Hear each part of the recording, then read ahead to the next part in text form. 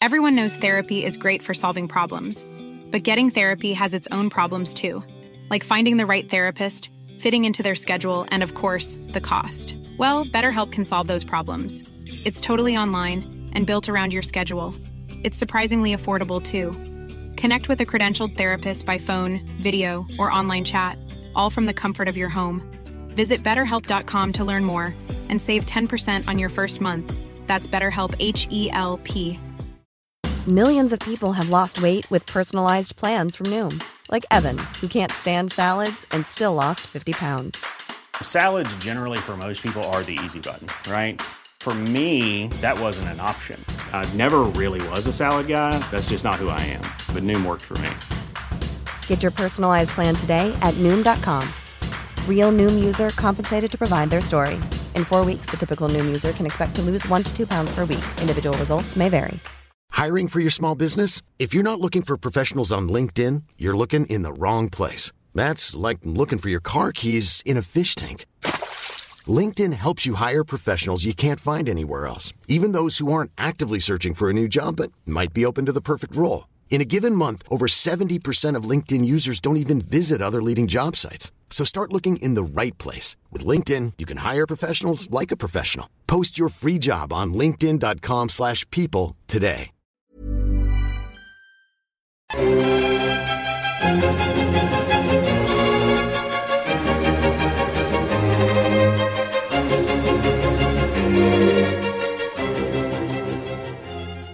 Hello and welcome to the Napoleon Assist. Happy December, folks. I know we are well into the run-up towards that dreaded C word, Christmas. I hope you're kind of enjoying the opportunity to stay out of the kind of cold and miserable and dark weather outside. I'm hoping that you've got the Christmas shopping out the way and you can sit back with a glass of something and enjoy what promises to be a brilliant episode, because I am joined by Andrew Field to talk about the Battle of Quatre. You might be a little bit surprised by this because, yes, the anniversary is obviously in June, but I particularly like Andrew's work, which for me means that I'm quite happy to come back to Waterloo, even though we have sort of done it to death in the past. Andrew is a retired Army colonel who's an author of a host of books on the Waterloo campaign, crucially from the French perspective, that perspective that ironically quite often gets pushed to the side. They include Grouchy's Waterloo, there's a whole podcast to be had on that, Waterloo, Rout and Retreat, The French at Waterloo, Eyewitness Accounts, that's in 2 volumes, and that's besides Talavera, Wellington's first victory in Spain. Today, though, we are discussing his book on Quatre, The Prelude to Waterloo. Andrew, welcome back. It's been a heck of a long time since you were on here, myth-busting Waterloo for us. How are you doing? Yeah, very well indeed. Thank you. I've been very busy since then and working on some more presentations and another book. So I've been keeping myself really busy. Absolutely. We just had a good kind of half an hour's chat before we started recording about all kinds of interesting things and plans to have you back again in the future. But let's dive in, shall we? Because I've kind of touched on this already in that little preamble. If there's one campaign in the Napoleonic era that could be said to have been done to death, it is probably the Waterloo campaign. But that's not quite right, is it? Because the Battle of Waterloo itself perhaps has been wildly overdone, particularly from that regurgitation of the Anglo-centric perspective, which is why I particularly like your work. It offers a very, kind of fresh and important perspective that gets pushed to the side. So in the process of all of this, Quatre does sort of tend to be glossed over in those stereotypical works. It's sort of this prelude to the big one, inverted commas. Why do you think that's traditionally been the case? Okay, well, I think there are probably 4 reasons why this is so. First of all, I think having studied all the sort of first-hand accounts, or as many as I can, people that wrote about or soldiers that wrote about the campaign, officers that wrote the campaign, inevitably concentrated on what they saw as the big, major, cataclysmic battle. And certainly from a French perspective, that was true, because of course that was such a huge defeat. It was people trying to come to terms with that, and Quatre Bras from the French perspective, therefore, was very much pushed into the sort of shadows. Secondly, of course, is a matter of scale. If you look at the numbers engaged from sort of Wellington's army in the French perspective and the French perspective, they're probably half the numbers, and that's not even talking about the Prussians. So it was a much smaller scale battle. Just, of course, Waterloo itself was that final decisive defeat of Napoleon, and therefore, that in itself sort of makes sure it hits the headlines. And also, I think that Quatre was, and I think we'll probably talk about this later, it was no great victory for either side. And so neither side had much to gloat about or to proclaim. And therefore, it tends to get glossed over. But I think I know from chatting to you earlier, Zach, I agree with you that at the end of the day, if you're going to have a full understanding of the Battle of Waterloo, it's imperative to have a thorough understanding of the whole campaign. And that includes not just Battle of Quatre Bras, but also Ligny and Wavre as well. Indeed. We could rant, well, I certainly could rant for many hours on how, if you don't understand the implications of Quatre Bras and Ligny, you don't understand the Waterloo campaign, and you don't know how everything turns on a knife edge in the aftermath of it. But that, as I say, is a rant for another day. Let's consider kind of the nitty gritty of this battle, shall we? And start with those sort of key figures and their mindsets ahead of the Waterloo campaign. And I'm going to kind of start with the French perspective here. And Ney is the obvious starting point, isn't he? What kind of health is Ney in? Because, we think about psychology and the significance of the psychological dimension and the way that people have kind of grown to appreciate that significance in recent years. There has been a lot of talk about him potentially suffering PTSD by this point, sort of in the wake of the Russian campaign. Where is Ney in kind of the course of his career and his kind of peaks and troughs in success? Okay, I mean, he's an interesting character. I've got to say, I think as far as the era we're talking about, this whole PTSD, combat fatigue aspect is somewhat overplayed. I'm not suggesting it didn't exist then, but at the end of the day, his level of experience and trauma that he'd experienced over his career was no different to many, if not most, of Napoleon's senior and junior commanders. So I think they're very different people in those days. So I wouldn't try to claim that he was suffering from PTSD. But having said that, his performance during the Waterloo campaign was not particularly inspirational. And I think this is probably down to two reasons, really. First of all, politically, perhaps that's the right word, and secondly, militarily. So politically, 1814, he pledges allegiance to Louis the 18th and thinks he's done with Napoleon. Napoleon returns. Ney promises Louis he's going to bring Napoleon back to Paris in an iron cage, and then changes sides, changes his mind, and throws his lot in with Napoleon. But what must have been going through his mind, even while he was trying to decide whether that is what he should do or not, is that question of what's going to happen if Napoleon is defeated. Anyway, it was a leap of faith, really, and one he may not have been totally confident in. At the end of the day, the odds of Napoleon succeeding were overwhelming, probably, not just whether Napoleon's actually going to be able to take power, but whether the rest of Europe were going to allow him to stay on the throne if that's what he was going to do. So that's going to be playing on his mind. And as things go on, as the campaign goes on, is this going the way I want them? What's going to happen to me if this all goes horribly wrong? And also, when Napoleon does take power again, he does somewhat snub Ney and ignores him. And to be honest with you, I have no doubt in my mind that he only calls Ney to the army very late. I think it was the 11th. He wrote, 11th of June, he wrote to him, because Napoleon was desperately short of experienced senior commanders. Many had chosen to stay loyal to Louis, and many others had decided not to serve again. And Napoleon was really scratching around. So I think that was behind it. And that too might have been preying on his mind. As far as militarily is concerned, of course, he gets called forward on the 11th. He gets there on about the 14th. He's handed a huge command, the left wing, about 40,000 plus men, and yet he had no staff. He had 2 aides-de-camp, that's all, one of whom, a colonel, had to serve as his chief of staff. Normally, for a marshal, that would have been a major or lieutenant general. He doesn't know any of his senior commanders. He doesn't know what formations make up his command. He doesn't know the men in them. He doesn't know the units, commanders. He's really thrown in at the deep end. And so he was going to struggle to exercise the command that he was given as well. So, I think really his late appointment just highlights the shortage that Napoleon had in his most senior commanders.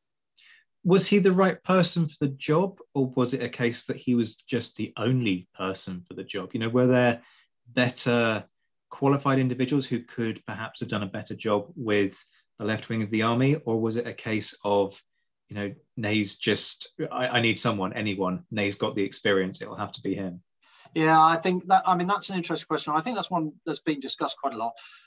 I think Soult had a great experience as a corps commander, and he would have managed as an army commander indeed, and would have handled a wing perfectly competently.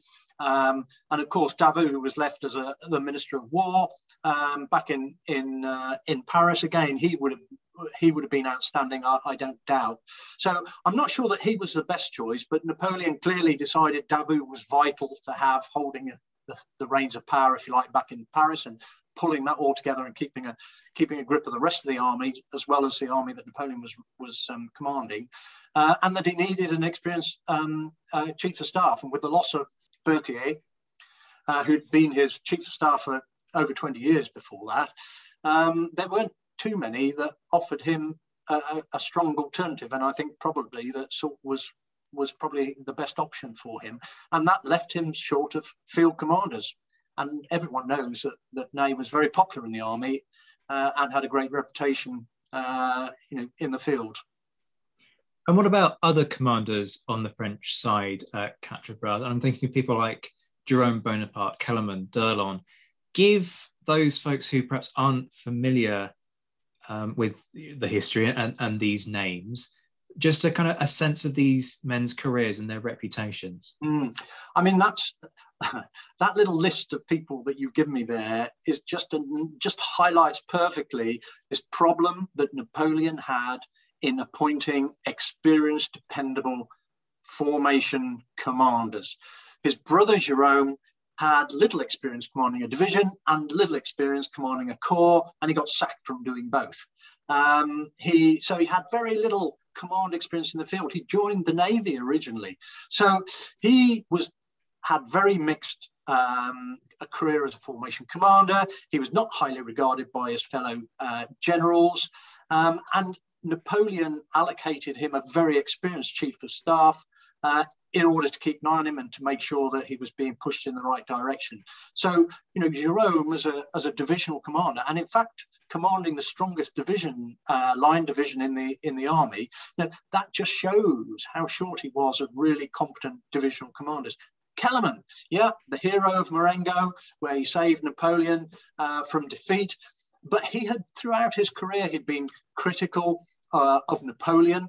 He'd thrown in his lot with Louis in 1814, and he had tried to rally the army against Napoleon when Napoleon returned.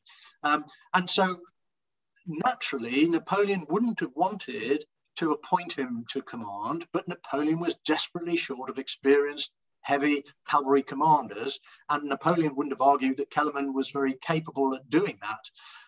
And therefore, he commanded 3rd Heavy Cavalry Corps, but here was a man that perhaps Napoleon couldn't wholly trust. And then perhaps d'Erlon, very loyal, and therefore probably Napoleon didn't hesitate to allocate him a corps. Very experienced divisional commander, very experienced corps commander in the peninsula, but had spent half his career being beaten by the British down there, and had a reputation of being rather ponderous and unimaginative. And I think his performance in 1815 really just showed that sort of judgment of him was pretty correct, really. And of course, he as we'll discuss later, I think, his role on the 16th just really underlined his shortcomings. Absolutely. There is we've got a whole segment on Durl Oncoming, folks. Just hold your horses, sit and wait that one out, because we are not going to let that stone go unturned. Let's turn to the Anglo-Dutch side now. I want to sidestep Wellington. People are going to be shocked to hear me say that. Yes, Wellington being pushed to the side of this. He gets enough coverage. I think there are far more interesting conversations for us to have about some of the others. And I want to start with Picton, partly because he dies early at Waterloo. So this is the last battle that he sees through to the end. Where's he at physically and mentally at this point? Yeah, I mean, there's no doubt that Picton was, if you like, a Premier League fighting divisional commander during the Peninsula. He sort of went out relatively late. I think it was 1810 or 1811, but he went out there at the direct request of Wellington. Wellington rated him as a fighting general, and of course his division, the famous Third Division, became known as a fighting Third. So he was a very resolute, very capable divisional commander throughout the latter stages of the Peninsular War, probably from about 1810-11 up until the end of 1814. He retired back to his sort of estate at the end of that campaign, and no surprise that when Wellington started putting his commanders back, his army together for 1815, that he requested Picton. Why wouldn't you? Here was a guy with a great reputation. But what is interesting is that it appears that Picton was reluctant to serve again and wanted to retire, and that I've read that he had a premonition of his death. And he was reluctant to come. I haven't seen the evidence for that, but I don't doubt that was probably true. But he may have been reluctant, but of course, once he got out there, like any great commander, he threw himself into the job. He threw himself into his divisional command. As you say, took quite a leading role, or his division took a leading role at Quatre. So I think he may have been reluctant, but I think once he was there, he was probably pretty ready to go. Absolutely. And, full credit. Yes, I know Picton, controversial character, but credit to him where it is due. He takes a wound, I believe it's in the groin at Quatre, and hides it from everybody so that he can then stay on, because he knows that it's not over. So as you say, once he's out there, he does his job to the hilt. Yeah. I want to talk about the Dutch side as well. So we'll skip over some of the others on the British contingent to focus on the Dutch. We obviously have the much maligned Prince of Orange. We've had a chat about that already, and how we can probably thank the Sharp series for that. You've got the Comte de Rebec, you've got Propencher. Apologies if I've mispronounced the name there. Tell us about their careers up to this point. Okay, Prince of Orange, we can deal with relatively quickly. He had been commissioned into the Prussian army when he was only 16 in 1809. He then moved to England, went to university at Oxford, joined the British army in 1811, and went to Spain to serve as one of Wellington's ADCs in the rank of colonel. So he's quite young, but he's sent there as an ADC. Wellington keep an eye on him. And as we'll come to it, Constant Rebec was there as his mentor. He was present at a number of actions. He was very quickly noted for his courage. He was quite well liked by the other officers there. Of course, he was very young. What I find really interesting, and again, I haven't read much about, is during his time there, Wellington recommended that he should be attached to a brigade, because working in Wellington's headquarters, he wasn't getting any command experience. He never commanded soldiers on operations or anything. So he recommended that he should be attached to a brigade where he could see things at the tactical level, rather than the sort of grand tactical or strategic level, which is what he was seeing working with Wellington. But he didn't actually do that. And I don't know why he didn't do it. Wellington wrote to Horse Guards suggesting this, but it didn't happen. Now, it might be that it was considered too dangerous and they didn't want the Prince of Orange killed, not least because, of course, politically Britain had an eye on the future of the Netherlands as having a friendly monarch in the future in charge of the Netherlands was very attractive. So perhaps the Horse Guard said, no, too dangerous, or perhaps perhaps Prince of Orange said, no, I'd rather stick with you, actually, boss. And therefore, and see things from your perspective and perhaps a little bit more comfortably as well. So I don't know the reason behind that, but it was interesting. But of course, what that means is when he returns to the Netherlands in 1813, he's got campaign experience, but no command experience. He immediately gets promoted to general in the Netherlands army, and takes over command of all the Allied troops in the Netherlands in 1814. But without that command experience, very quickly makes himself unpopular with the British contingent of those forces, both General Hill, Clinton, Colborne, all write quite damning things about him. Wellington names him as commander of the First Corps, and that was a big corps, 2 British divisions, 2 Netherlands infantry divisions, and the Netherlands cavalry division. So 4 divisional command, that's a big command for someone who doesn't have that sort of background. And at Waterloo, although people say he was 23, he wasn't, he was actually 22. He wasn't 23 until December 1815. So he was commanding a very large corps aged 22. And again, he had Constant Rebec to help him, but that was a big responsibility. And I think we all know examples where his tactical shortcomings are shown in spades, but equally the feedback also, he was very courageous, both at Quatre Bras and at Waterloo, where of course he was eventually wounded. Constant Rebec, again, bearing in mind that many Dutch and Belgian generals, once France had invaded their countries and they had become part eventually of metropolitan France, served in the French army. Constant Rebec was one of those who didn't. He started his career, military career, in a Swiss regiment in the service of France. But once the French had invaded his own country, he refused to serve under the French. He went to the Prussians for a time, and then he was appointed as mentor to the Prince of Orange, who of course at that time was in Prussia and had been commissioned with the Prussian army. And so those two stuck together. Now, Constant Rebec didn't have an awful lot of military experience. He had very little command experience, but he was highly regarded by Wellington because, of course, as he served with the Prince of Wales out in the peninsula and in Spain, Wellington saw a lot of him. So he was quite highly regarded. And I suspect Wellington was a lot happier knowing that Constant Rebec was to become his chief of staff through the Waterloo campaign than if he had not. And of course, really, the decision for the 2nd Netherlands Division to hold at Quatre Bras, to deploy there, to hold there, and to resist there was really primarily the decision of Constant Rebec, not the Prince of Orange, who, of course, by that time had gone to Brussels to warn Wellington of the attack of the French.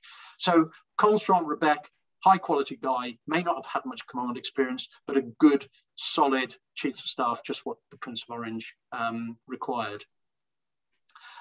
Finally, Papenchet, notably another Dutch general who refused to serve in the French army once they invaded in 1795, joined the Austrians before he transferred to the British. A bit of a mixed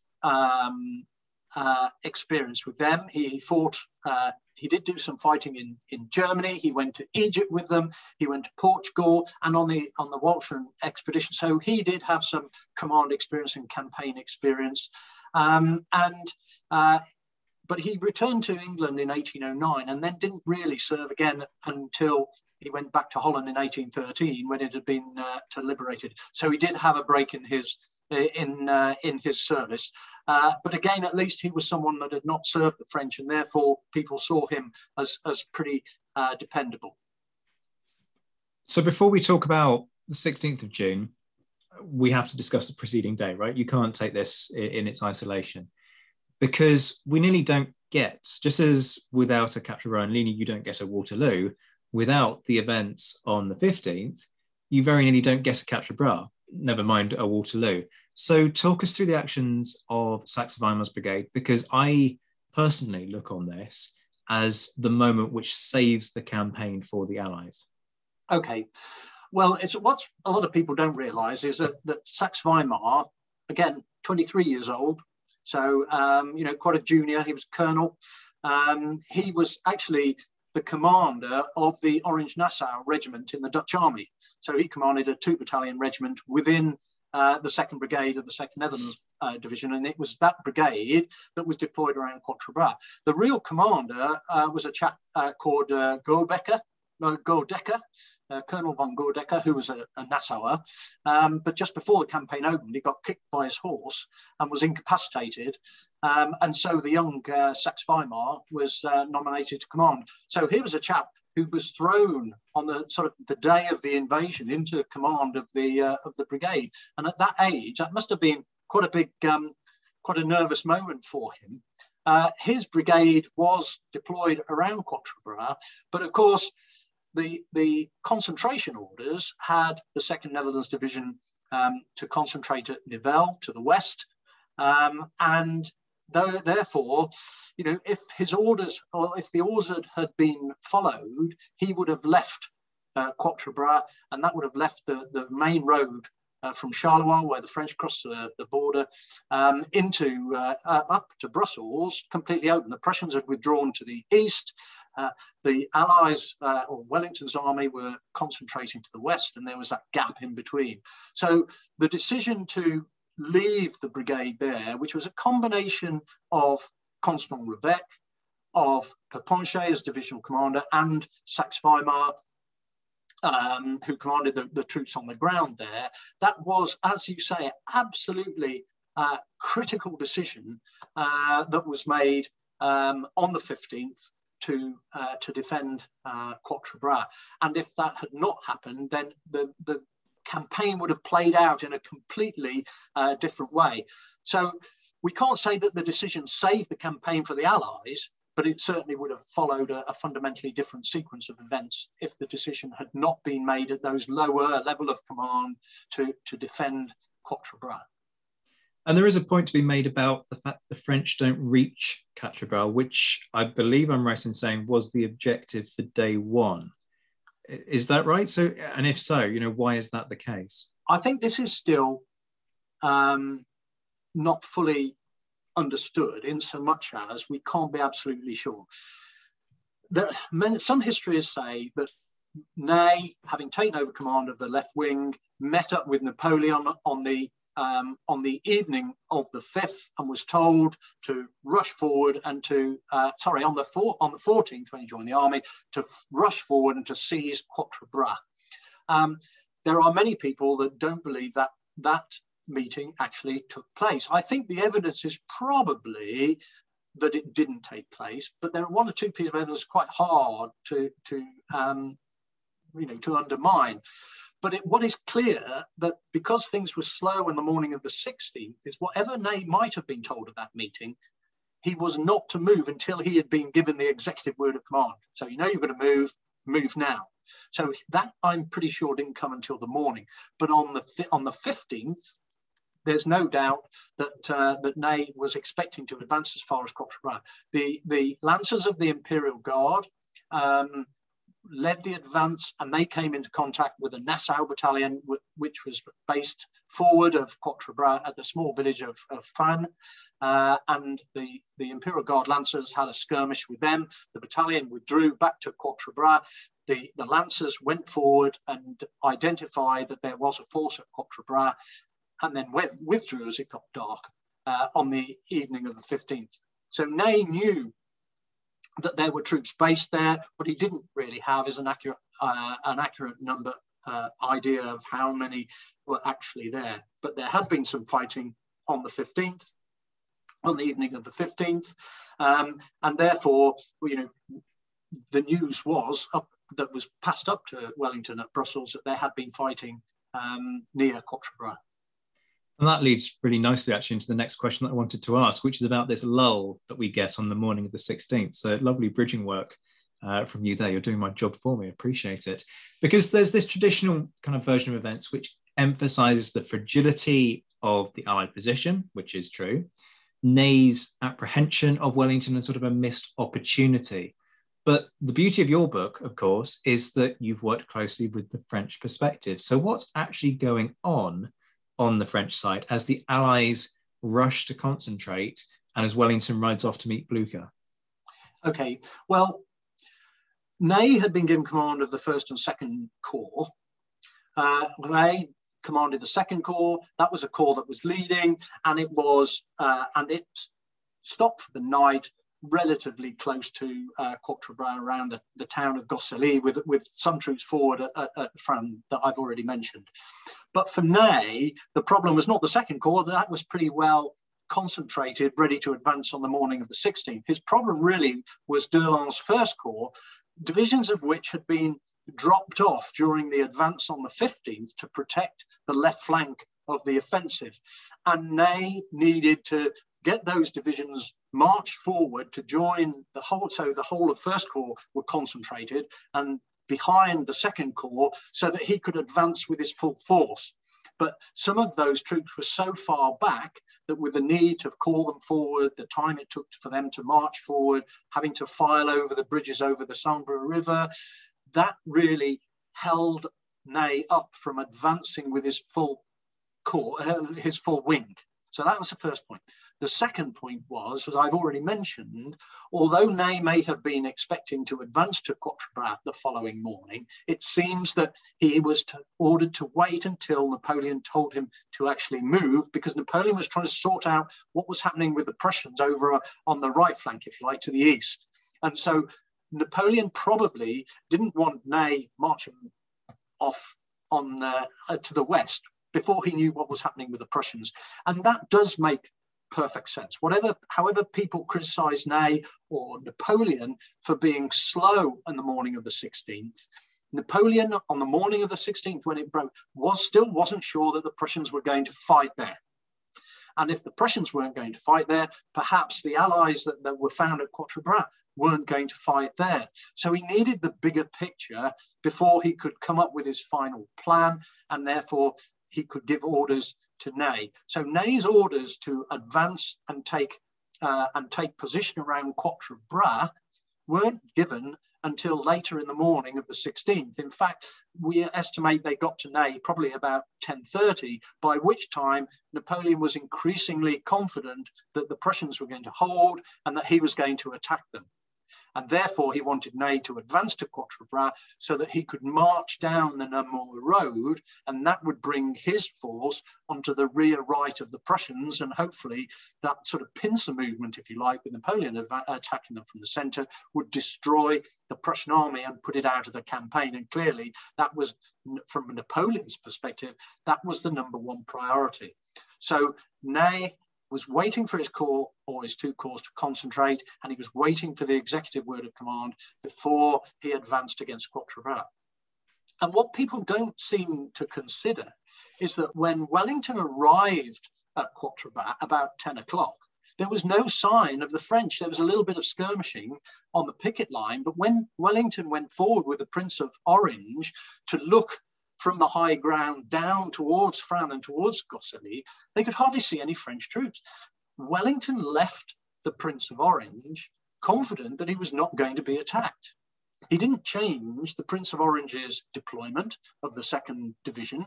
So everyone says that that was really Wellington endorsing the Prince of Orange's deployment. But actually, Wellington wasn't particularly concerned because he didn't think the French were going to attack. He believed that Napoleon was concentrating his whole army against the Prussians. So he went off to meet Blucher to discuss how he could support the Prussians in the coming battle. And that's quite a significant point too. And of course, it was only as Wellington left and hearing the firing and getting back to Quatre Bras that he realized that actually there was an attack going on at Quatre Bras, and he needed to get his act together in order to stop the French seizing the crossroads from which he was supposed to be helping the Prussians.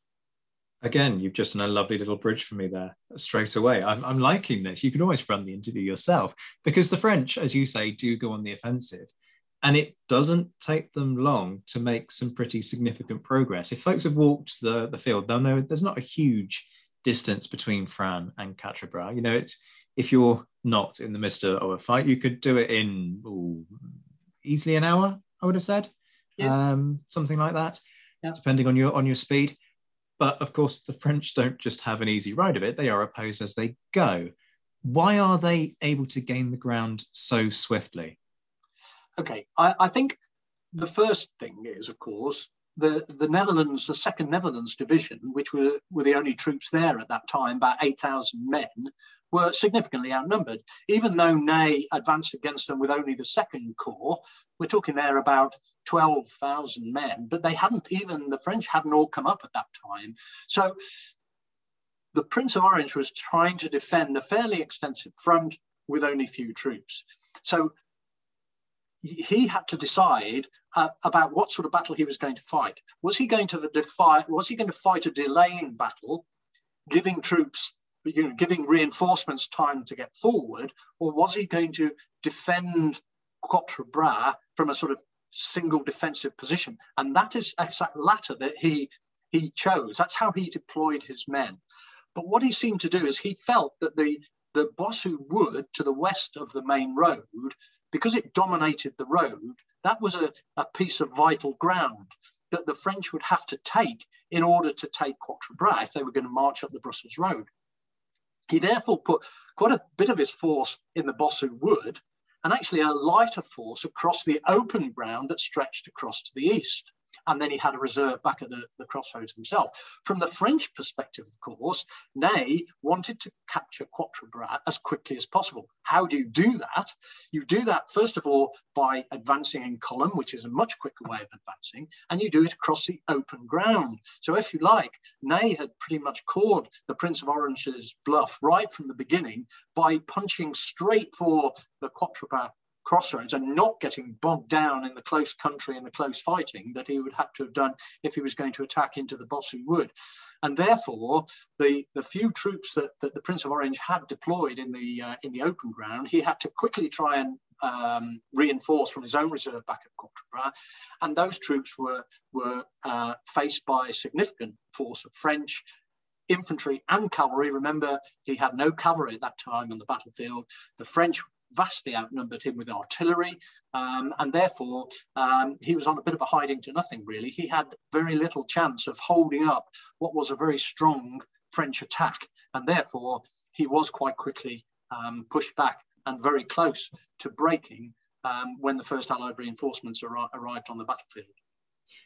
We tend to talk quite a lot about the sort of questionable loyalty of the Dutch-Belgian troops. Certainly, that's said to be a contemporary fear. These, in a number of cases, will have been men who fought in the French army. Are they going to stand and fight against their former comrades? And that's the concern that kind of circles around certain quarters. How justified are those fears? Or are we, with the benefit of hindsight, kind of guilty of overplaying them? I think certainly Wellington and the British Higher Command were more concerned about the Dutch and Belgian generals than they were perhaps the troops, because, as you say, many of them had fought for the French. Interestingly, although Perponcher, who commanded the division then, had not and had fought against the French, in the Netherlands Cavalry Division, the divisional commander, and all three brigade commanders had fought in the French army. And in fact, one or two of them had only left the French army on Napoleon returning to power in March. So only 3 months before, they'd been serving in the French army. So I think Wellington was more worried about the commanders. I think as far as the soldiers are concerned, we need to just stress, of course, that we shouldn't really be referring to them as Dutch Belgians, because you had the United Provinces, which we would call Holland, and you had Belgium, two separate entities and two separate countries. But of course, the Congress of Vienna had joined them into a united kingdom of the Netherlands, and therefore they were Netherlands troops. But having said that, of course, there was a difference between the viewpoint of the Dutch and the viewpoint of the Belgians. So from the Netherlands point of view, from the Dutch point of view, they had resented occupation from the French. They were reluctant soldiers in the French armies that they were forced to fight in, and they were desperate for independence, and they had fought for their independence as the French were pushed back. And therefore, I don't think there was any reason really for the Allies to worry about the loyalty of the Dutch. Different story, of course, to the Belgians, because at the end of the day, the Belgians had just lost their independence to the Netherlands. And the Dutch actually and the Belgians had a long history of fighting each other and being in competition with each other. So for the Dutch, they were happy because the Netherlands had got bigger.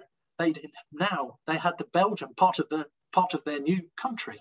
But of course, from the Belgian point of view, they'd lost their independence. And you've got to ask what the soldiers were thinking, fighting for a crown and a country that they had no loyalty towards. And so I certainly have some sympathy with the Belgians. The Belgians, many more of the Belgian soldiers had fought in the French army than the Dutch had. And actually, the French rated the Belgians as fighters and weren't quite so enthusiastic about the Dutch. So, not only were perhaps the Allies worried about the loyalty, but the French also saw this as an opportunity and were hoping that the Belgians would change sides, as the Saxons had done at Leipzig. And Napoleon opened a depot for Belgian deserters so he could raise a regiment of Belgian troops to fight in his army.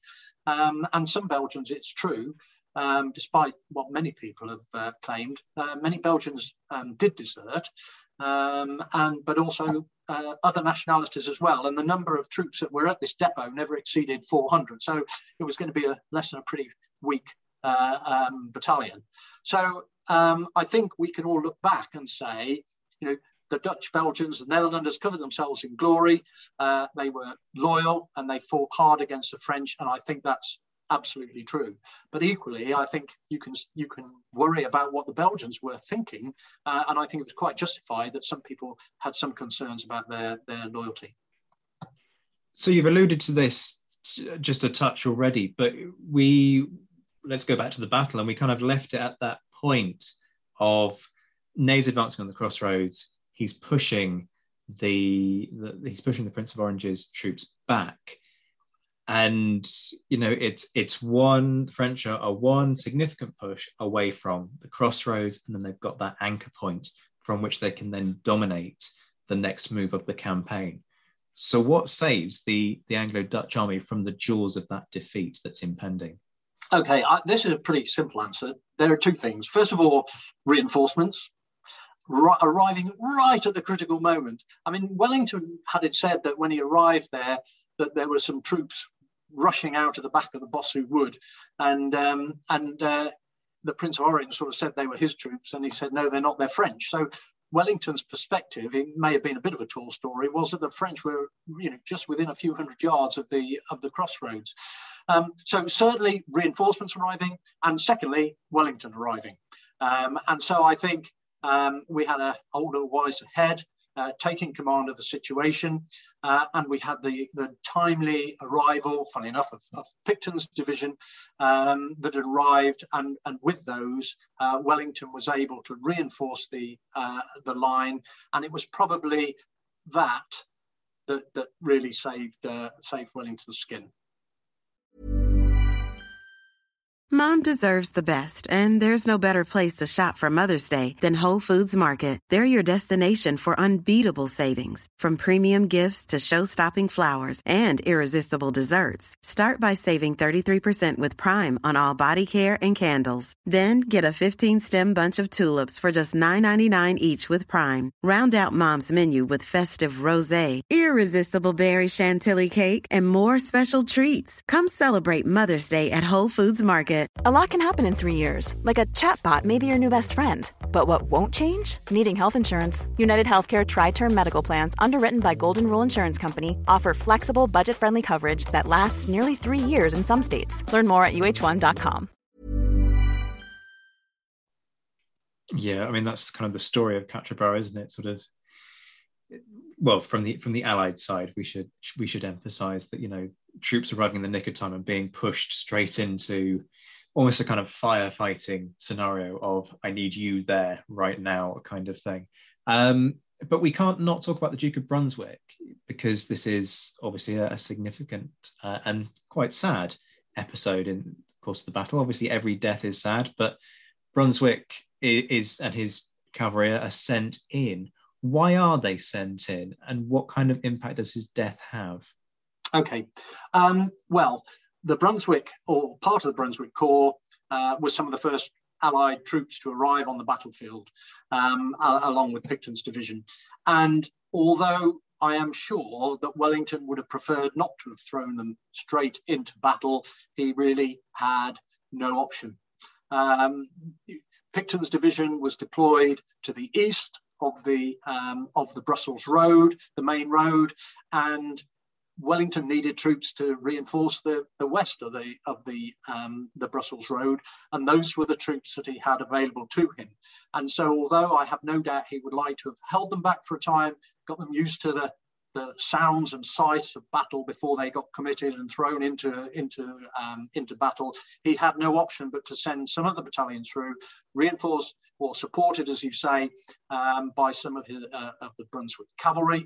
The artillery hadn't arrived, so those poor troops had no artillery support.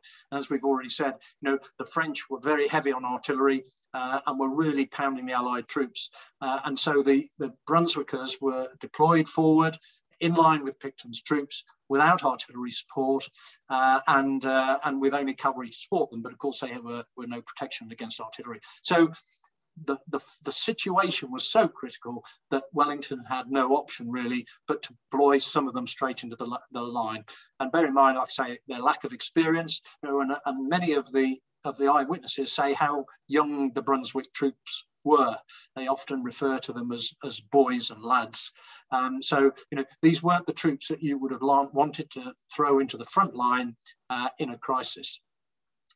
The Duke had quite a lot of military experience, and of course I think everyone knows and realizes that he was quite an inspirational leader as his troops were getting pounded by the French artillery.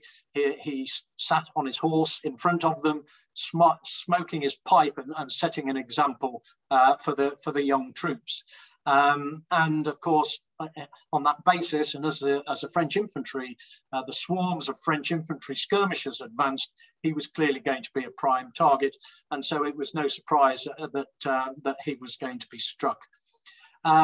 He handed over command to Colonel Olferman, again quite an experienced and capable commander, but the impact on the troops is hard to assess, because the French broke the forward Brunswick infantry.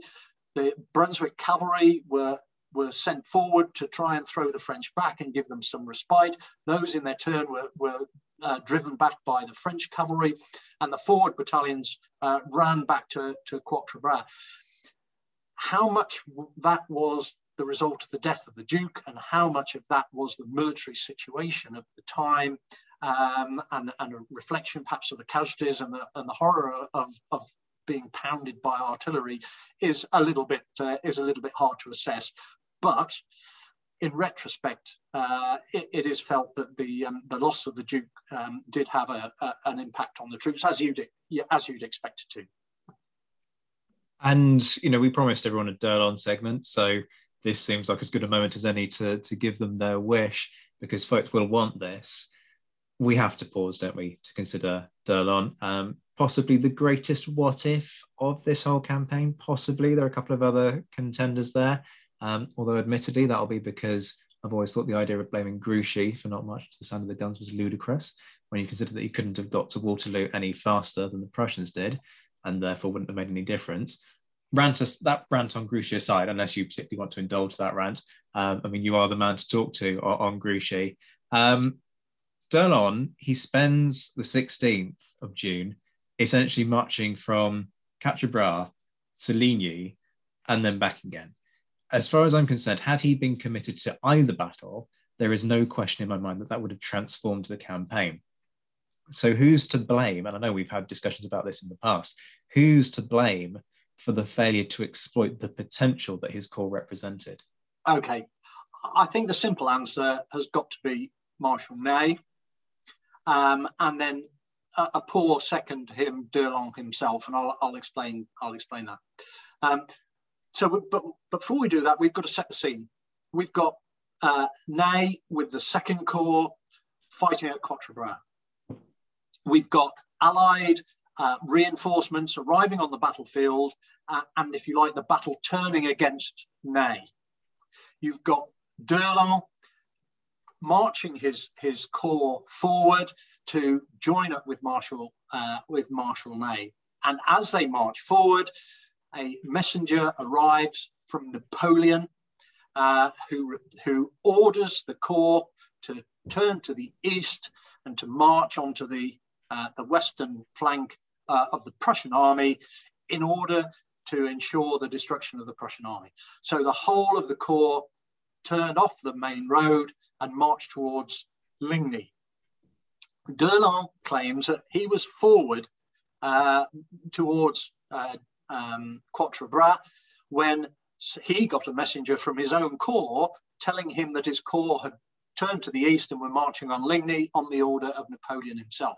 D'Erlon rushes off to join his corps, sees that that's what's happening, and sends his chief of staff, Colonel Laurent, to Ney to warn Ney that he is now marching to the aid of Napoleon. So poor old Laurent joins Ney just as the battle is turning against him. And it is little surprise that Ney is a bit frustrated and a bit angry by this. And so really without thinking, it's clear he cannot have thought about this. He sends Laurent back and demands that D'Erlon should march back to Quatre Bras to save the battle for Ney there. Now, if Ney had done his maths right or looked at a map or put some thought to it, he would have realized that by the time D'Erlon had turned his troops around and marched back to Quatre Bras, he would be too late to get involved in that battle. Now, it's perfectly legitimate to argue, well, Ney didn't know how far D'Erlon's corps was, but what he was doing was clearly going against a direct order from Napoleon, and he was failing to understand why Napoleon wanted D'Erlon at Ligny, because he wanted to destroy the Prussian army so then he could concentrate and destroy Wellington in his turn. So he wanted to destroy the Prussian army. The way of doing that was for these troops to get involved in the battle for Ligny. Just as D'Erlon arrives on the battlefield, the message comes back from Ney, D'Erlon's immediate commander: you must now march to Quatre Bras. So D'Erlon is now faced with a dilemma. What he decides to do is to leave one division, his 4th Division, Duras Division, to continue the march towards Ligny, and one brigade of his cavalry division. And then he turns around the other 3 divisions and marches back to Quatre Bras. And as we say, he gets there too late to have any impact on Quatre Bras. And Durout, who's told by D'Erlon to be very careful and cautious in his advance against the Prussian flank, really does get involved in the fighting, but by that time it's really late in the battle, and he's so cautious that it has no effect on the fighting at Ligny. And obviously to Napoleon's great frustration, that means that D'Erlon makes no impact at Ligny, and we know makes no impact at Quatre Bras as well. I think, as you rightly say, I think if all of D'Erlon's troops had arrived at Quatre Bras, there is an arguable case to say that Wellington would have been pushed off the crossroads. Absolutely. We could discuss this all day. There's a whole interesting thing about the arrival of D'Erlon at Ligny, and Napoleon's sort of not having received the intelligence that he needed, or perhaps just not having enough of a grasp of where everybody was to know that, that's D'Erlon, that's not Wellington, this is the plan coming together. But that is a conversation for, I guess, another day, unless you want to say something about that now. Well, all I was going to say is that Napoleon was expecting Ney to pretty much seize Quatre Bras without much of a fight. So he was expecting Ney to then send the troops that Napoleon had ordered him to down the main road, which would have brought them into the rear right flank of the Prussian army. Of course, by calling D'Erlon across from where D'Erlon actually was, he brought them in sort of due east, and therefore it was as much on the left flank of Napoleon's army as it was the right flank of the Prussians. And so both of them were surprised by the appearance of these troops, as you say, where they came in. And Napoleon had to waste quite a lot of time to determine that they were French troops rather than either Wellington's troops or another force of Prussians. So taking it back to Quatre, by 5 p.m., it always strikes me that, you know, this battle, it still seems to be in the balance. Why is Kellerman sent forward with his cuirassiers?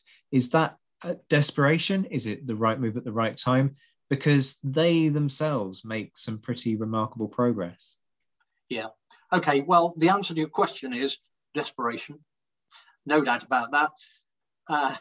Kellerman's brigade, the only brigade out of his 4 that was available to him on the battlefield, the other 3 brigades were too far away to have any impact on the battle, were less than 800 men. So it's quite a weak brigade, 750 or so, depending on who you read. And they were charging by, well, that time, Wellington had 20,000 men in the field. Now, they weren't all in the front line, and they weren't all combat capable, but it was absolute desperation to launch so few troops against a largely infantry force. About that time, Wellington was beginning to feel that the advantage was swinging in his favour. And yet Ney, he was reflecting that he was facing a deteriorating situation. And it was at that moment that Ney received an order from Napoleon that had been written by Soult, saying it was time that he must send troops to help Napoleon out. This note included those famous lines, "The fate of France is in your hands." So just as he's losing control of the battle, Napoleon is saying, the fate of France is in your hands, you've got to do something. And so, Ney had to decide what to do. So he had to make a last desperate gamble to try and seize the crossroads so that he could send some troops perhaps down the main road to support Napoleon. And again, as if timing couldn't have been worse for Ney, just as he was contemplating this message from Napoleon saying, "Maneuver towards me," and he was losing the battle, he then gets information that d'Erlon's corps has been sent over to Ligny. So he doesn't have any troops available to launch this attack because the Second Corps had been fighting for the battle, throughout the battle, and were getting pretty much exhausted and no doubt probably short of ammunition too. The light cavalry division that he had from the Second Corps, again, had been committed a number of times. This brigade of cuirassiers were the only fresh troops that he had available. So in his anger and his frustration, he got hold of Kellerman and ordered him to charge the Allied line. There could have been no hope for the success of that charge. And the success that they did achieve is all the remarkable for that.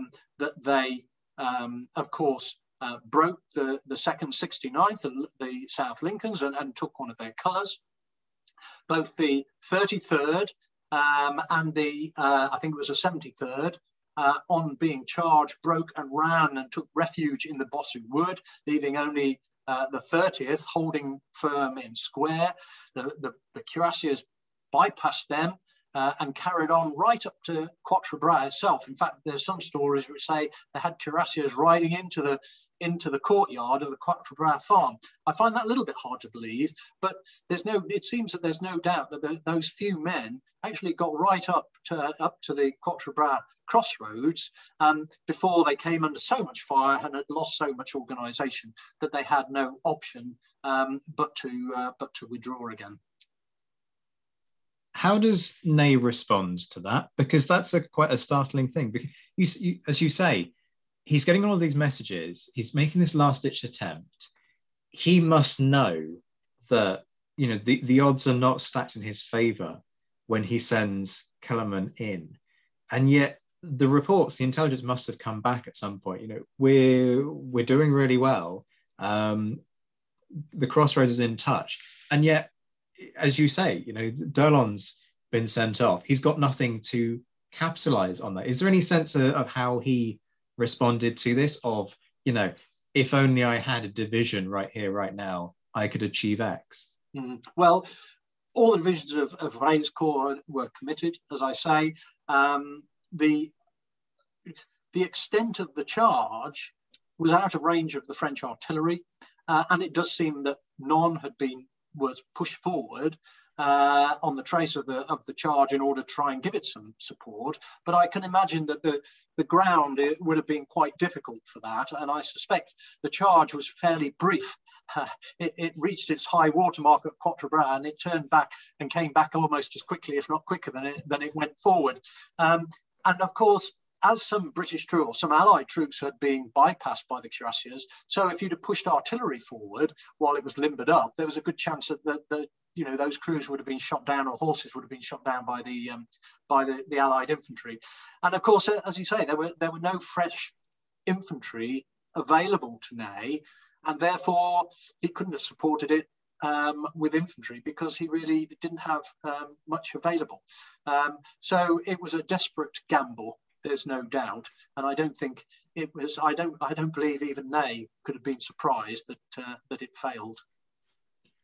Let's focus now on the fighting towards the end of the day, because the battle does continue well into the evening. Essentially, sort of darkness is part of what brings it to a halt, besides exhaustion. Talk us through what happens. I always feel that there's a tendency to just sort of gloss over this bit and go, okay, it ends in a sort of a stalemate, and neither side has really gained much over the course of the day, and we don't focus on what feels like a fair bit of fighting over the landscape that the battle has ebbed and flowed on over the course of the day.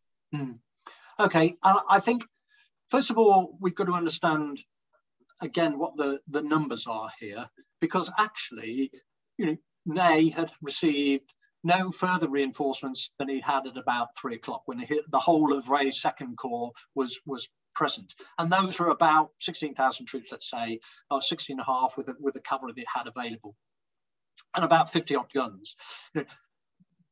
The Anglo-Netherlands army by that time counted over 22,000. They had cavalry there. They had 40 odd guns. They were almost outnumbering the French in artillery as well. So that numerically the odds had turned around. And of course, many of the Allied troops were quite fresh. Yes, they were tired from marching, but they were fresh to the fight. By this time, all the troops that Ney had were the troops that had been fighting there all day. As I say, probably exhausted, very hot day, and probably short of ammunition. He had nothing left to fight back. But equally, he had advanced. I think probably it's fair to say, given even the Allied accounts, that the troops had probably almost taken the whole of the Bossu Wood, this is a French high water mark, and that the French infantry were only a few hundred meters short of Quatre Bras itself. And so, the French had achieved an awful lot. What they hadn't done is have sufficient strength to actually seize Quatre Bras. And then, of course, they faced the situation where they were now being overwhelmed by the Allied reinforcements. So having got so far forward, the last hour or two of the day was now Wellington taking advantage of his superior numbers and beginning to push the French back. And therefore, there was perhaps a little bit uncoordinated, but a general advance against the French, who, exhausted, their cavalry charge just defeated, were now beginning to struggle. And slowly and surely, the Allies were able to push the French right back to their start line that they'd started on in the morning. And once the French had got there, it appears that they did then go firm, and the Allied troops that were pursuing them got held up at that point, and that was a point that the battle drew to an end. So there was quite a large Allied advance at the end of the day, of probably 1 kilometre or so, which pushed the French back to the start line of the morning. But I don't know that there was very heavy fighting there. It was more of a French fighting withdrawal than it was an Allied general attack. Interesting. Thank you for that. I've always been curious about that. It's always nice when you do one of these episodes and you learn something rather than just ask questions that you think you know an answer to already. Can I ask about your general thoughts about the landscape of Quatre itself. Obviously, a lot's changed now. The Bois de Bossu, the wood, has gone. There's literally nothing left of it. Yes, you've got a few memorials that have been put up. The farm is now gone. Very kind of sad thing in itself. Such a key piece of history has been flattened. Obviously, there's a nice little petrol station there now that wasn't there originally, I'm guessing. But it's an undulating landscape, isn't it? It's worth saying to folks, this is farmland, and there are signs up saying this is private land. Please don't go wandering over my crops.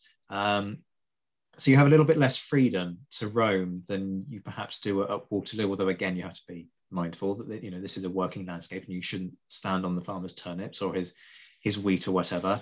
But it's a landscape that ripples, if you know what I mean. How much of a role do you think that had to play? And I'm thinking in terms of particularly Ney having to read this situation and Wellington having that reputation for hiding men behind ridges. And there are lots of dips in the landscape where he could have hid men. Do you think that has a role to play in terms of how Ney approaches the battle? First of all, I'd say it's really difficult to understand a battle without having stood on the ground and looked at it. And it is a tragedy that the farm was knocked down. It was a tragedy that the wood was cut down, bearing in mind it was Wellington that had it cut down.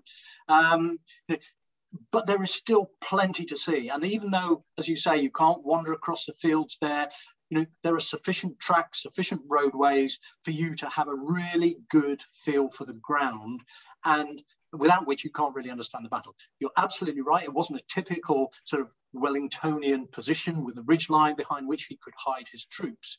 But then Wellington had never expected to fight there.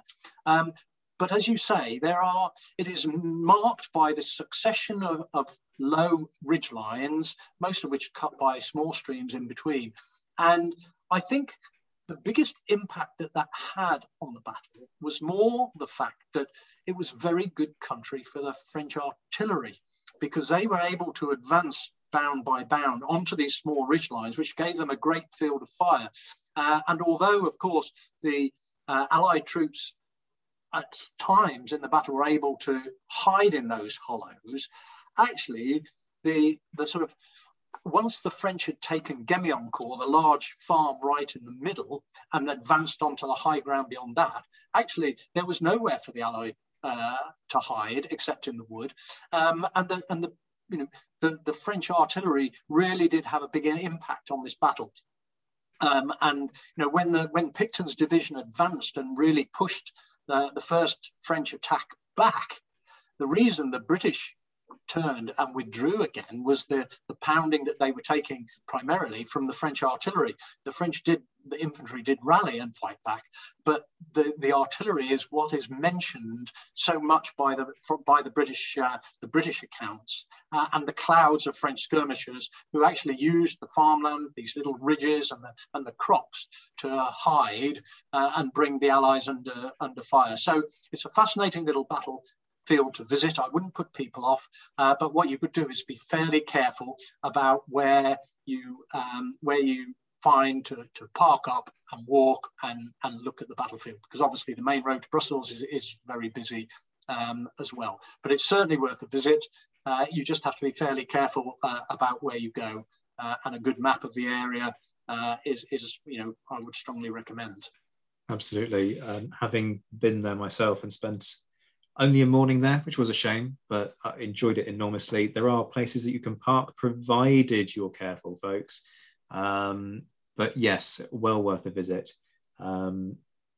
It's, as you say, it's just a shame that the farm has gone. And be careful about the stinging nettles as well, is the only other thing that I'd say. Having suffered myself, plenty of dock leaves around, fortunately, to deal with that. But yeah, watch out for the nettles, folks, because even in sturdy shoes, they manage to find their way through. So ultimately, to cut off my ramble about foliage on the Quatre battlefield, who wins this? I often talk about it as a bloody stalemate. Is that fair? It's an interesting question, because I think this is something everyone could discuss for some time. And I think it depends on the perspective that you want to take. I think from Wellington's perspective, he had won a tactical victory He defended Quatre Bras, and he'd eventually thrown back the French back to their start lines. So tactically, I think you can call it an Allied victory. It's easier to argue that Wellington actually suffered a strategic defeat. At the end of the day, when he met with Blucher, he promised Blucher that he would maneuver in such a way to support Blucher. As you probably know, or many people might know, actually what was promised at that meeting varies depending on whose account you read, whether it was Wellington's or whether it was a Prussian account. But whatever happened, what was actually said, Wellington left there believing that he was going to maneuver in such a way as to support the Prussians against the French. And he was unable to do that because of the battle that he ended up in with Ney. So you could argue, if you were French, that Wellington had suffered a strategic defeat because Ney had prevented Wellington's army from interfering with Napoleon's victory over the Prussians. From Ney's perspective, of course, he suffered a tactical defeat by failing capture Quatre Bras, and he also suffered a strategic defeat because, as far as Wellington was concerned, part of Ney's job was to send many of his troops to Napoleon's support in destroying and defeating the Prussians. However, you could also argue from the strategic perspective that Ney had a strategic victory because he prevented Wellington from marching to the aid of the Prussians. So there are two very different perspectives, and I know that all of those are arguable, and I think that's why people prefer to call it a stalemate, because it's all a little bit of a mess. But each of those really is true. Tactical victory for Wellington, strategic defeat, tactical defeat for Ney, a strategic success, and a strategic defeat. Yes, as you say, messy, but hey, this is why we love doing this job, right? Because history is messy. And if it was all very simple and black and white, folks like you and me wouldn't have a job. Andrew, an absolute joy. Before we go, do you want to comment on my little rant about Grouchy, or do you want to save that for another time? Whoa, blimey. I've listened to a number of people speaking about Grouchy. And of course, I've read a book. I've written a book about it, so I've looked at all the French accounts and all the French orders that I can find. I have no doubt that there was never any chance of Grouchy appearing at Waterloo, and I don't think he could have done that without having the benefit of hindsight. The whole thing about marching to the sound of the guns is an accepted, if you like, tactic. But that's only a tactic if you are part of the army that is fighting the battle. Grouchy was not part of Napoleon's army fighting at Waterloo. It had a separate mission and its own force structure. And therefore, if he'd have marched to the sound of the guns, he would have gone against the orders that he received from Napoleon, and he would have gone against general tactical and grand tactical practice of the time. I think that's probably all we've got time for.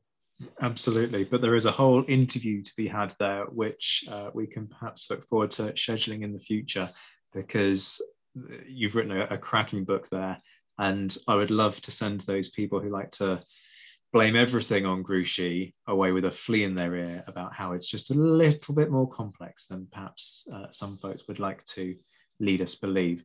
Andrew, as I say, an absolute joy. So your books, I'm going to go through them all, folks. Get a pen and paper ready and jot these down, because in the run up to Christmas, you're going to want to add these to your list. So Grouchy's Waterloo, add that to your list. Obviously, we'll try and schedule in an interview on that in due course. Waterloo, Rout and Retreat. The French at Waterloo Eyewitness Accounts, there's 2 volumes of that.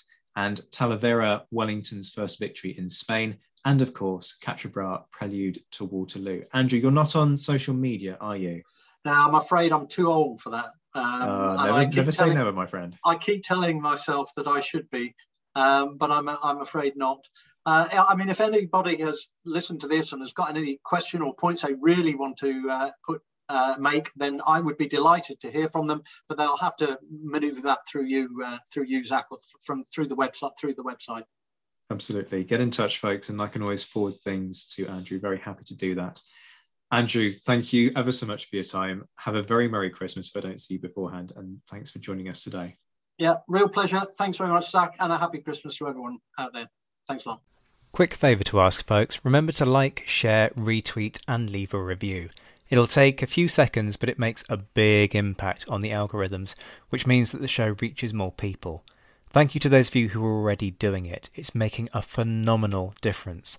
Listeners are up 300% on last year, 1,000 people are tuning into every episode, and hundreds are listening to this show more than any other. That is down to you. Of course, none of that would have been possible without my Patreon supporters. There was a point in the last 12 months where I seriously considered ending the show. That the podcast is still out and going from strength to strength is down to your support. If you are interested in joining their ranks, check the link in the description. There are all kinds of perks. It's not a something for nothing deal, and you can even now request content. You can demand certain episodes within particular tiers. If a regular subscription isn't for you, you can leave one-off tips via Ko-fi. Again, the link is in the description, and as ever, thank you so much for your support. Shoutouts and much love, as always, go to my Emperor level patrons, Mark Stoos and JC Kaiser, my Commander patrons, Ger Brown, Jane Davis, Marcus Cribb, Matt Bone, Bob Burnham and Stephen Gillen, and my mentioned in Dispatches patrons, Alexandra Leon, Alistair Campbell-Grieve, Beatrice de Graaf, Brendan Teeling, Colin Fieldhouse, Ed Koss, an anonymous Canadian, Gareth Copeland, Jeff Maple, Hugh Brennan, James Bevan, Jim Deary, Jim Getz, John Haynes, Josh Keeney, Lucy Tatner, Lynn Dawson, Mark Dewhurst, Rob Griffith, Roy Muir, Ross Flowers, Ryan Diamond and Stephen Coulson. I'll be back in a fortnight with a Christmas special. Yes, you heard me right, a Christmas special. Who said there are delusions of grandeur on this show? I will be joined by a host of great guests as we debate the most misunderstood person of the Napoleonic era in what I hope will be something that matches the whole idea of Christmas being the season of goodwill and redemption for all mankind. Until then, I'm Zach White. This has been The Napoleonicist. Take care of yourselves, my friends. Stay well, stay safe, and as always, thank you for listening.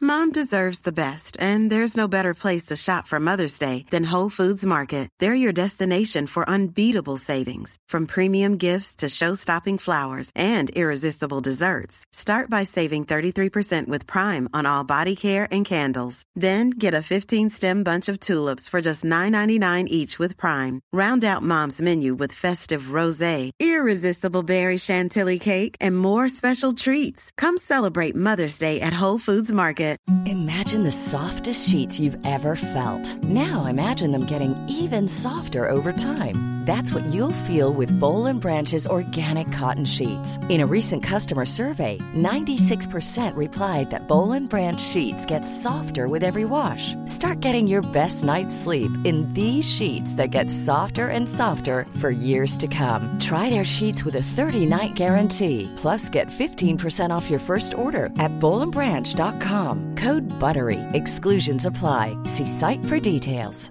Planning for your next trip? Elevate your travel style with Quince. Quince has all the jet-setting essentials you'll want for your next getaway, like European linen, premium luggage options, buttery soft Italian leather bags, and so much more. And is all priced at 50 to 80% less than similar brands. Plus, Quince only works with factories that use safe and ethical manufacturing practices. Pack your bags with high-quality essentials you'll be wearing for vacations to come with Quince. Go to quince.com/pack for free shipping and 365-day returns.